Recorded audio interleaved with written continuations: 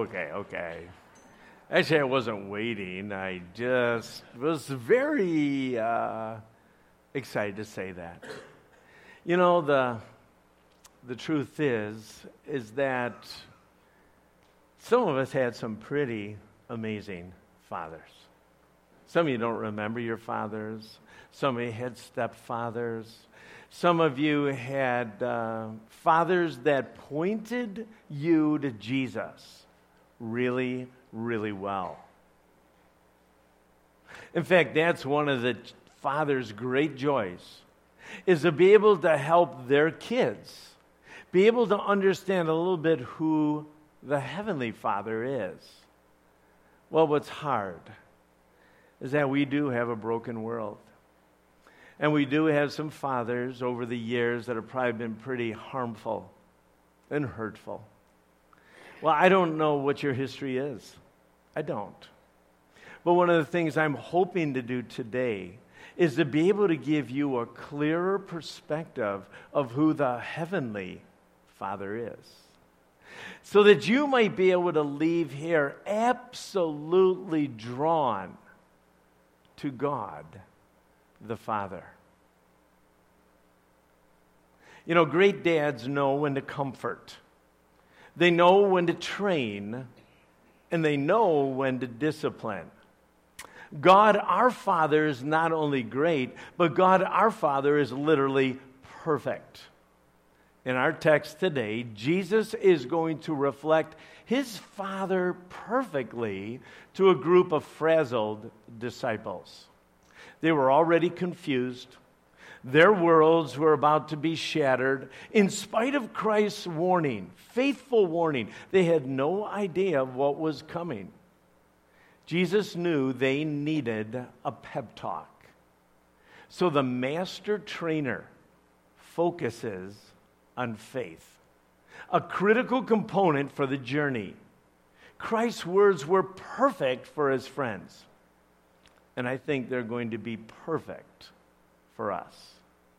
I've asked my friend Matt to read our scripture for us.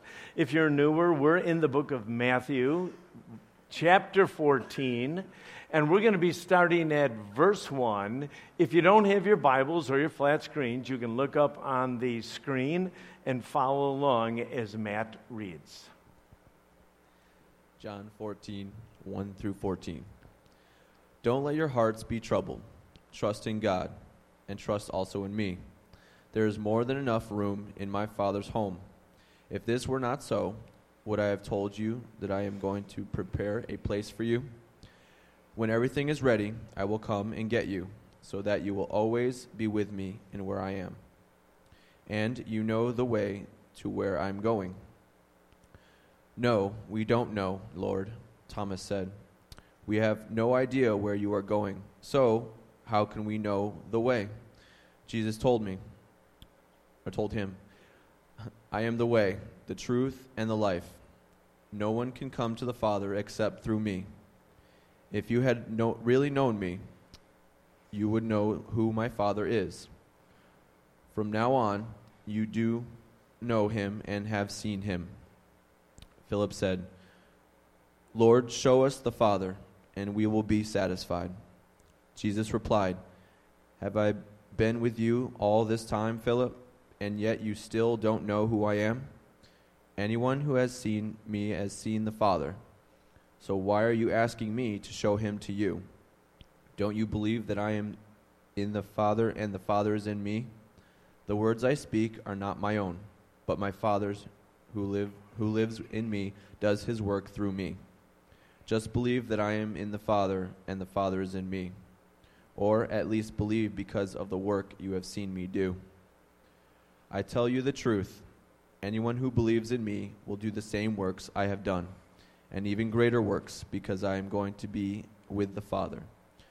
You can ask for anything in my name, and I will do it, so that the Son can bring glory to the Father. Yes, ask me for anything in my name, and I will do it. Let's pray. Father, in our text for today, you met with a group of frightened disciples. They had just seen and experienced some things, and they were confused. And even though you perfectly shared with them details that they needed to understand, they were still troubled.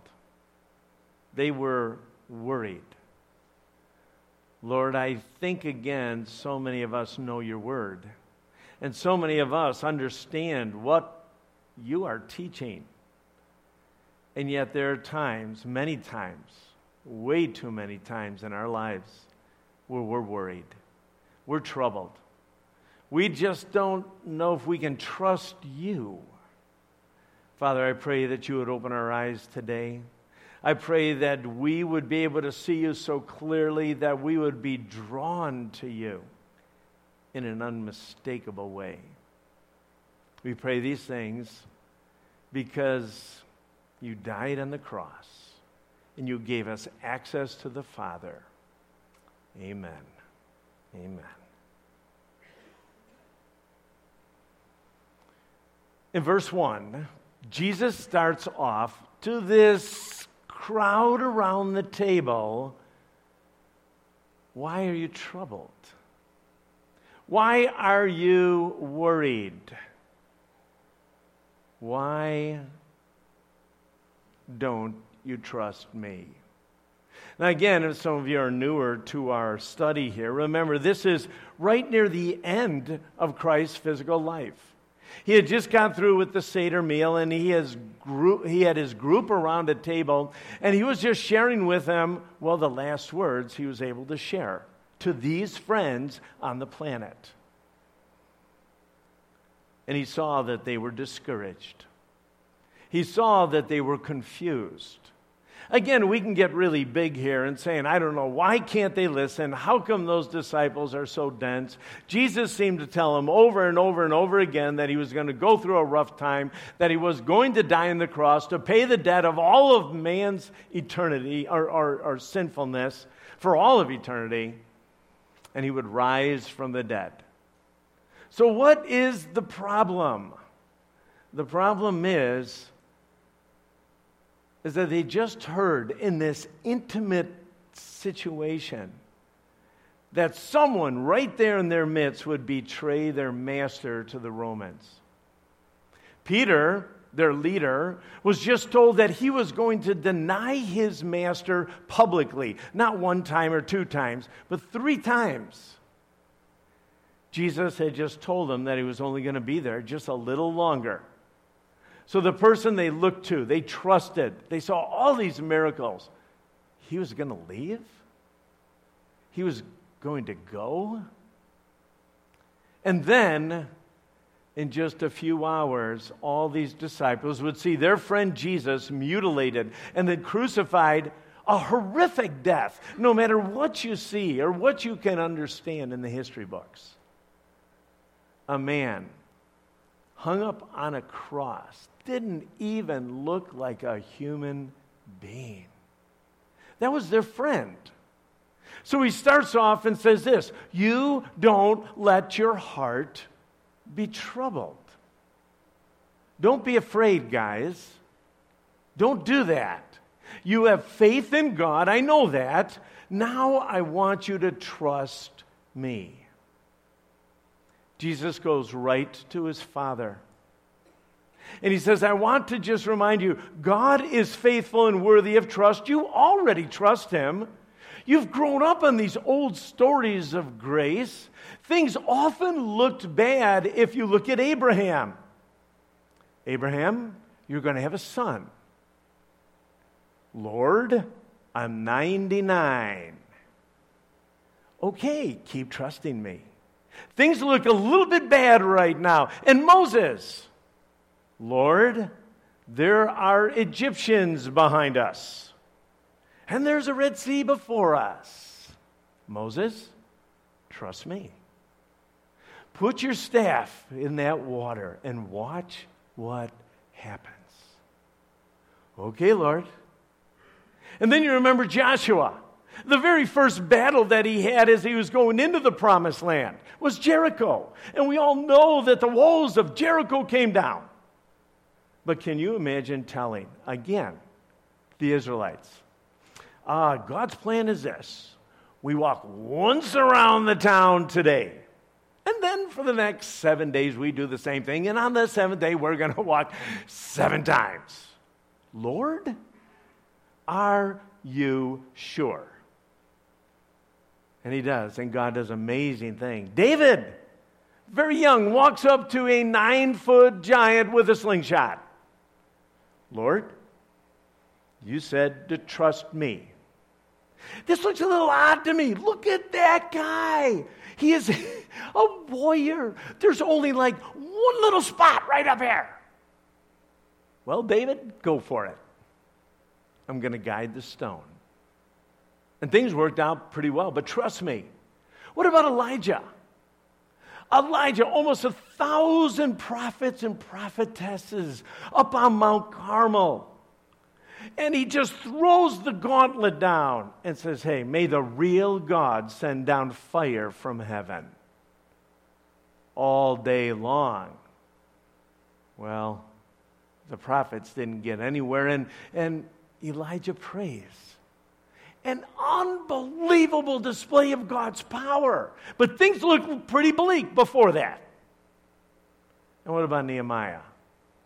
The task so overwhelming. Rebuild the walls of Jerusalem. Really? Who am I going to have do this? We don't have any skilled people. And in a miraculous way, led the children of Israel to rebuild some walls. That was the God that Jesus was reminding the disciples of. The ones they heard all of these stories. You trust God, that's a pretty amazing God, right? Now I want you to trust me. I want you to trust me, guys. I can see it in your eyes, but trust me. Can I just remind you of a few things we did together? You're a little afraid right now. You're a little bit... well, gun-shy. You're worried. You may think that God isn't around or isn't involved in your life. But you remember the very first miracle? We were at a wedding ceremony, and I turned water into wine. Remember all you guys, you tasted that wine. You said, oh, I can't believe it. This is pretty cool. But it got better. There were over 5,000 people that were really hungry one day. And do you remember I took the fish and the rolls? And we fed so many we had leftovers. And do you remember the man born blind? And I touched his eyes?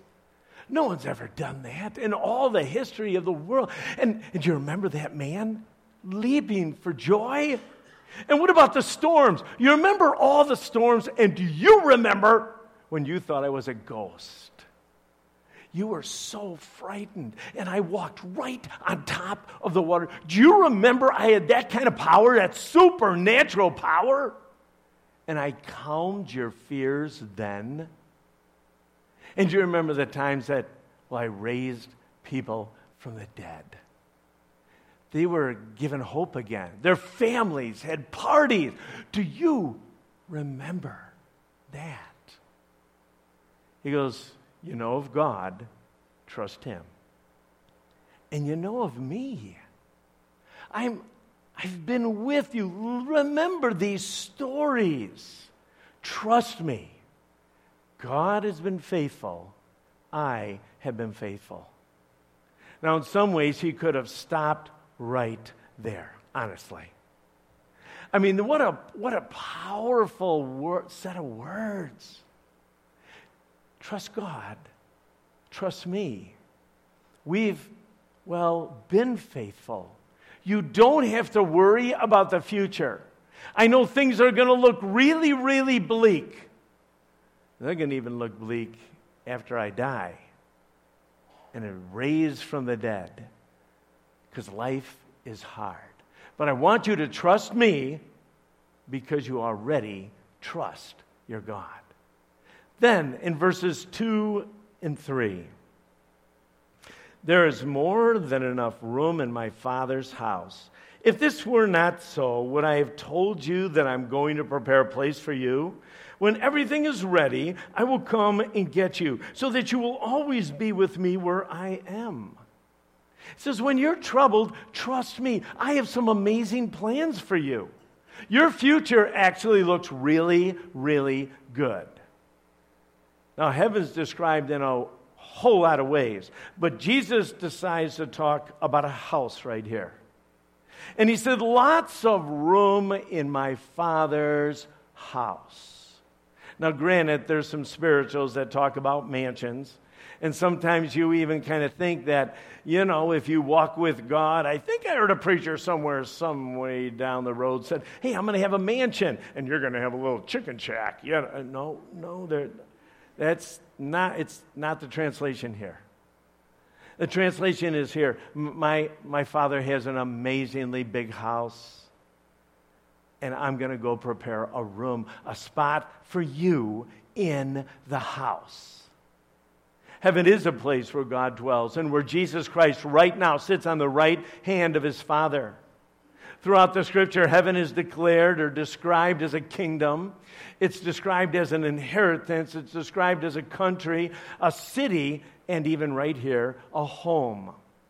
But in 1 Corinthians chapter 2, verse 9, the Apostle Paul says this, our future will not even be able to be imagined. A place beyond anything you can think. Jesus says this, I'll be leaving to prepare your spot, your room. The disciples didn't even know at this moment that every one of them would die a martyr's death, except for the Apostle John. They didn't really know how hard it was to raise the hand and say, I am a Jesus follower. But one of the last things Jesus said to his disciples, it's going to be worth it. You are going to have eternity with me, and I'm going to prepare your spot. I'm going to return for you. We're going to be able to stay forever. You know the way to heaven. You're on your way to heaven. This should encourage the socks off you. The thought of heaven brought comfort and still brings comfort. So much fun is be able to sing praise songs of a time when we're going to spend eternity with God. Is to be able to listen to some of our teachers, especially in day 4 and day 5 of VBS, little ones, hearing the good story of a God that loves them and is preparing a place for his kids. Wow. Then Jesus goes in verses 4, 5, and 6 and says this, when you are troubled, trust me because I'm going to be your guide. Starting in verse 4, and you know the way where I'm going. No, we don't, Lord, Thomas said. We have no idea where you're going, so how can we know the way?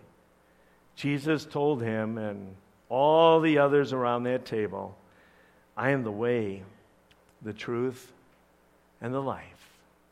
No one can come to the Father except through me. Thomas. Oh, Thomas. We sometimes beat Thomas up, but Thomas was right there, and maybe Thomas was just a little bit more forward at this moment, but he says, Jesus, we've been with you. You talk about the way. You said that we know the way. I don't think I know the way. What is the way? And Jesus responds. He said, it's a message I've shared with you. I've really shared with everyone, but I am the way. I am the giver of truth. And I am the one where you'll find life. These are the basics, Thomas. Don't forget the basics. You're going to, again, go through some tough times. Remember my words. Remember who I am. Remember what I've promised. And I've always come through. But more than any of that, because that's what this whole chapter is about, he says, I am the one who gives access to the Father. I will show you who the Father is and what the Father looks like. So in the next few verses, verses 7 through 11, literally, Jesus is saying this. Hey, when you're troubled, when you're discouraged, when you're worrying, I want you to trust me because I am the one that will show you what the Father looks like. It says this, starting in verse 7. If you had really known me, you would know who my Father is. From now on, you do know him and have seen him. Philip says, Lord, show us the Father and we'll be satisfied. You know, at this point, if you're reading through, you're just going, really? Like Jesus is handing the baton off to these guys? I get it. They're all going to be scattered. They're all not understanding. They've been in this teaching. They've seen miracle after miracle. And we do get hard on them. But so many of us are in that same boat. We've seen God work. We've seen God do amazing things in our life. His faithfulness is unbelievable. And we doubt. And we wonder. And we worry. And sometimes we do need a little bit of persuasion that our God is big and wonderful. But so much of the time we just need reminders. We need a reminder. We need a reminder over and over and over because our circumstances look so large and our circumstances look so big and so overwhelming most of the time. Sometimes we're pretty cavalier with that first grader that comes home pouting because someone in their class, made fun of them. And we as parents, wise parents, especially fathers, go to them and say, oh, come on, consider the source. What's wrong with you? You're stronger than this. And we give that unbelievable Newt Rockney speech. And all your son or daughter does is keep crying. Are you serious? I just gave it everything. You know? And I think that's sometimes how it is with God. We just need reminders over and over and over again because the enemy is full and the enemy is ruthless and the enemy wants more than anything to get us focused on ourselves or on our circumstances. So anyway, Jesus says, you've seen the Father, you know the Father, and because you have seen and know me, you know the Father. God the Father is completely revealed in Jesus the Son. So Philip says, great, show us the Father then. Jesus responds, I've been with you. Haven't you seen the resemblance? If you've seen me, you've seen how I respond to people, how I love people, how I heal people. You've seen it all. Why are you asking to see the Father? Don't you believe? Even though, again, I've said over and over, my Father and I, we're so close. We are so close. You've seen my works, and they are the works my Father has done through me. You've heard my words, and these are the words that my Father has told me to say. When you doubt, trust me. Believe my words, they are life-giving. Believe in me because my works show who the Father is and that he has authority over everything. Jesus reminded them that his words and his actions stick out in a troubled world. It's just hard to believe sometimes. Then he said this, and he ends our passage, and actually it's an amazing passage, and if you read these verses and understand what Jesus is telling the disciples and likely telling us, it will just blow your mind. When you're troubled, trust me. Basically, I have an assignment for you. Starting in verse 12, I tell you the truth. Anyone who believes in me will do the same works I have done, and even greater works, because, the reason, I'm going to be with the Father. You can ask for anything in my name, and I will do it, so that the Son can bring glory to the Father. Yes, ask me anything in my name, and I will do it. Having urged his disciples to believe in him on the basis of his works, what he's done, Jesus then makes this remarkable statement. I tell you the truth, anyone who believes in me will do the same works. Oh, not only the ones you've seen me do, but even greater works, because I'm going to go to the Father. So what does Jesus mean when he uses the word works?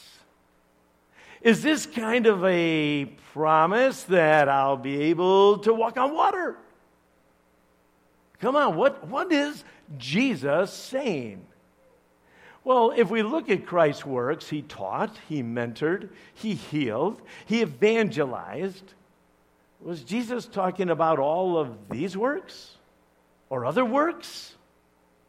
We know that the disciples did some signs and wonders in the book of Acts. We do.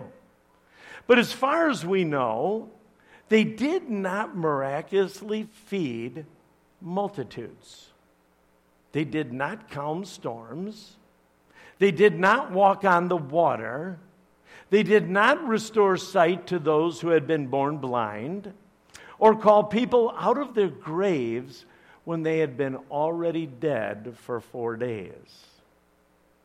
Now, I guess in some ways we don't know for sure, but we know it's not been recorded for us, at least that. From the time that the apostles lived until now, as far as we know, Jesus' followers have never performed works that were qualitatively the same, let alone greater than those of Jesus. Yet God still does miracles, but miracles are unusual. They're not normal. I think one of the passages that help us understand exactly even what Jesus did was found in Luke chapter 4, verses 18 and 19. You can turn your Bibles there if you want, but let me give you just a quick the context here. First of all, Jesus is beginning his ministry. He's beginning to gather his disciples. He's going to different towns and villages, and his practice was to normally go to the synagogues and be able to teach people God's word. Well, he went to Nazareth, his hometown, and as was his practice, he went into the synagogue, and he had an opportunity to read from the scroll or the scriptures, and he reads this scripture, which is a prophecy from Isaiah. And so he literally opened up the scroll of Isaiah and read this text. And the scripture says this: "The Spirit of the Lord is upon me, for he has anointed me to bring good news to the poor. He has sent me to proclaim that captives will be released, that the blind will see, that the oppressed will be set free, and that the time of the Lord's favor has come." There is no doubt that this was a prophecy of the Messiah, and that Jesus himself literally, went to blind people and allowed them to see. But in this context, Jesus is talking about the gospel, the good news, the life transformation words that he was going to be given. And he says, hey, when the Spirit is on me, I will bring good news to the poor, to those who are poor spiritually, to those that don't understand the words of life, to those who are meandering and scrambling here on the planet, trying to find life and worth and everything they possibly could by, what they do on a weekend, or what kind of things that they buy, or what kind of job that they're going to get. And Jesus said this. He says, I want to bring good news. Good news to those who are scrambling. I want to be able to proclaim the sin which held them and the bondage they had, that they are free. That's what the Messiah is going to do. And that the blind, those that don't see spiritually, are going to see, and that the oppressed will be set free because God's favor is here. This is an amazing promise. And in that context, and you can read in Luke chapter 4, Jesus sits down and basically says this, okay, I came and fulfilled all these things. That really riled up those in his hometown because they knew he was a carpenter or a cabinet maker. He knew that. They knew that. And you're telling us that you're the Messiah? Come on. We know your brothers, your sisters, your mom, your dad. Are you serious? And Jesus said at that moment that a prophet is not honored most of the time at his home. So Jesus came to bring good news which changes lives. The word translated greater here is used all the way throughout the Gospel of John. It is. And it probably means works that are more important and more impressive. That's a big difference. Jesus is talking about the magnitude of ministry rather than individual feats. He is saying the greater works of the disciples will be going into all of the world with the gospel, and it will be making disciples of all nations. The greater works began at Pentecost and continues when people are brought to faith in Christ. What an assignment.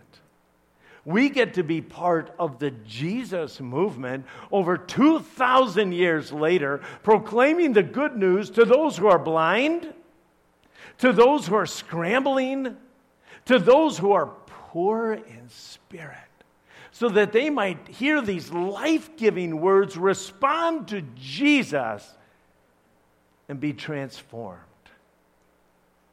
Oh, it does not get better than that. Then Jesus, right in this same context, links this promise directly to prayer. Now, sometimes I feel like I'm preaching to the choir. I do. I know that so many of you see the power of prayer, understand what prayer is, recognize the authority that God gives us to be able to come into His presence, that we can talk to Him about anything and everything, and we can share our hearts with the Creator of all. It's so amazing. It is. But Jesus basically says this, that one of the benefits of Him leaving would be the indwelling of the Spirit in believers. The Spirit will be available and active in every believer. And next week, here's the little cliffhanger. You come back next week and we're going to talk about what power the Spirit has in every one of our lives. That's a whole different message, a whole different sermon. But what Jesus is saying is that to ask for anything in my name means to ask according to His will. We've seen when people use the name of Jesus and the name of God, there's some great power and authority. Sometimes we just think we put in Jesus' name at the end of our prayer. And you teach your children to do that, or you may just automatically, it's kind of like how you close a prayer. In Jesus' name, amen. In Jesus' name, amen.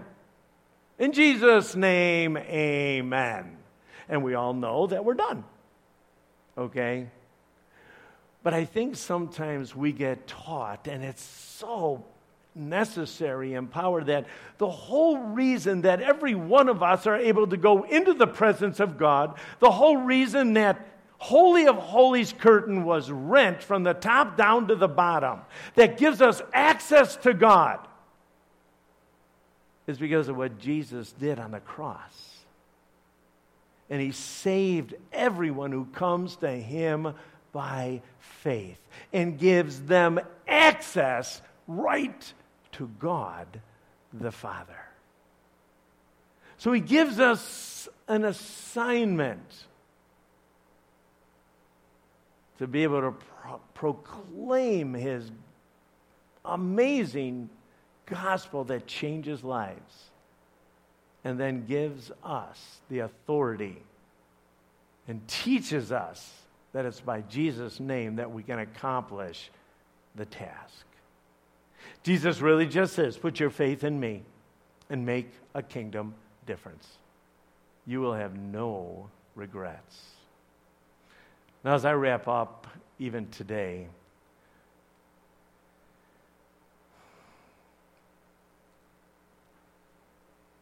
I listened to some of the things that hit me.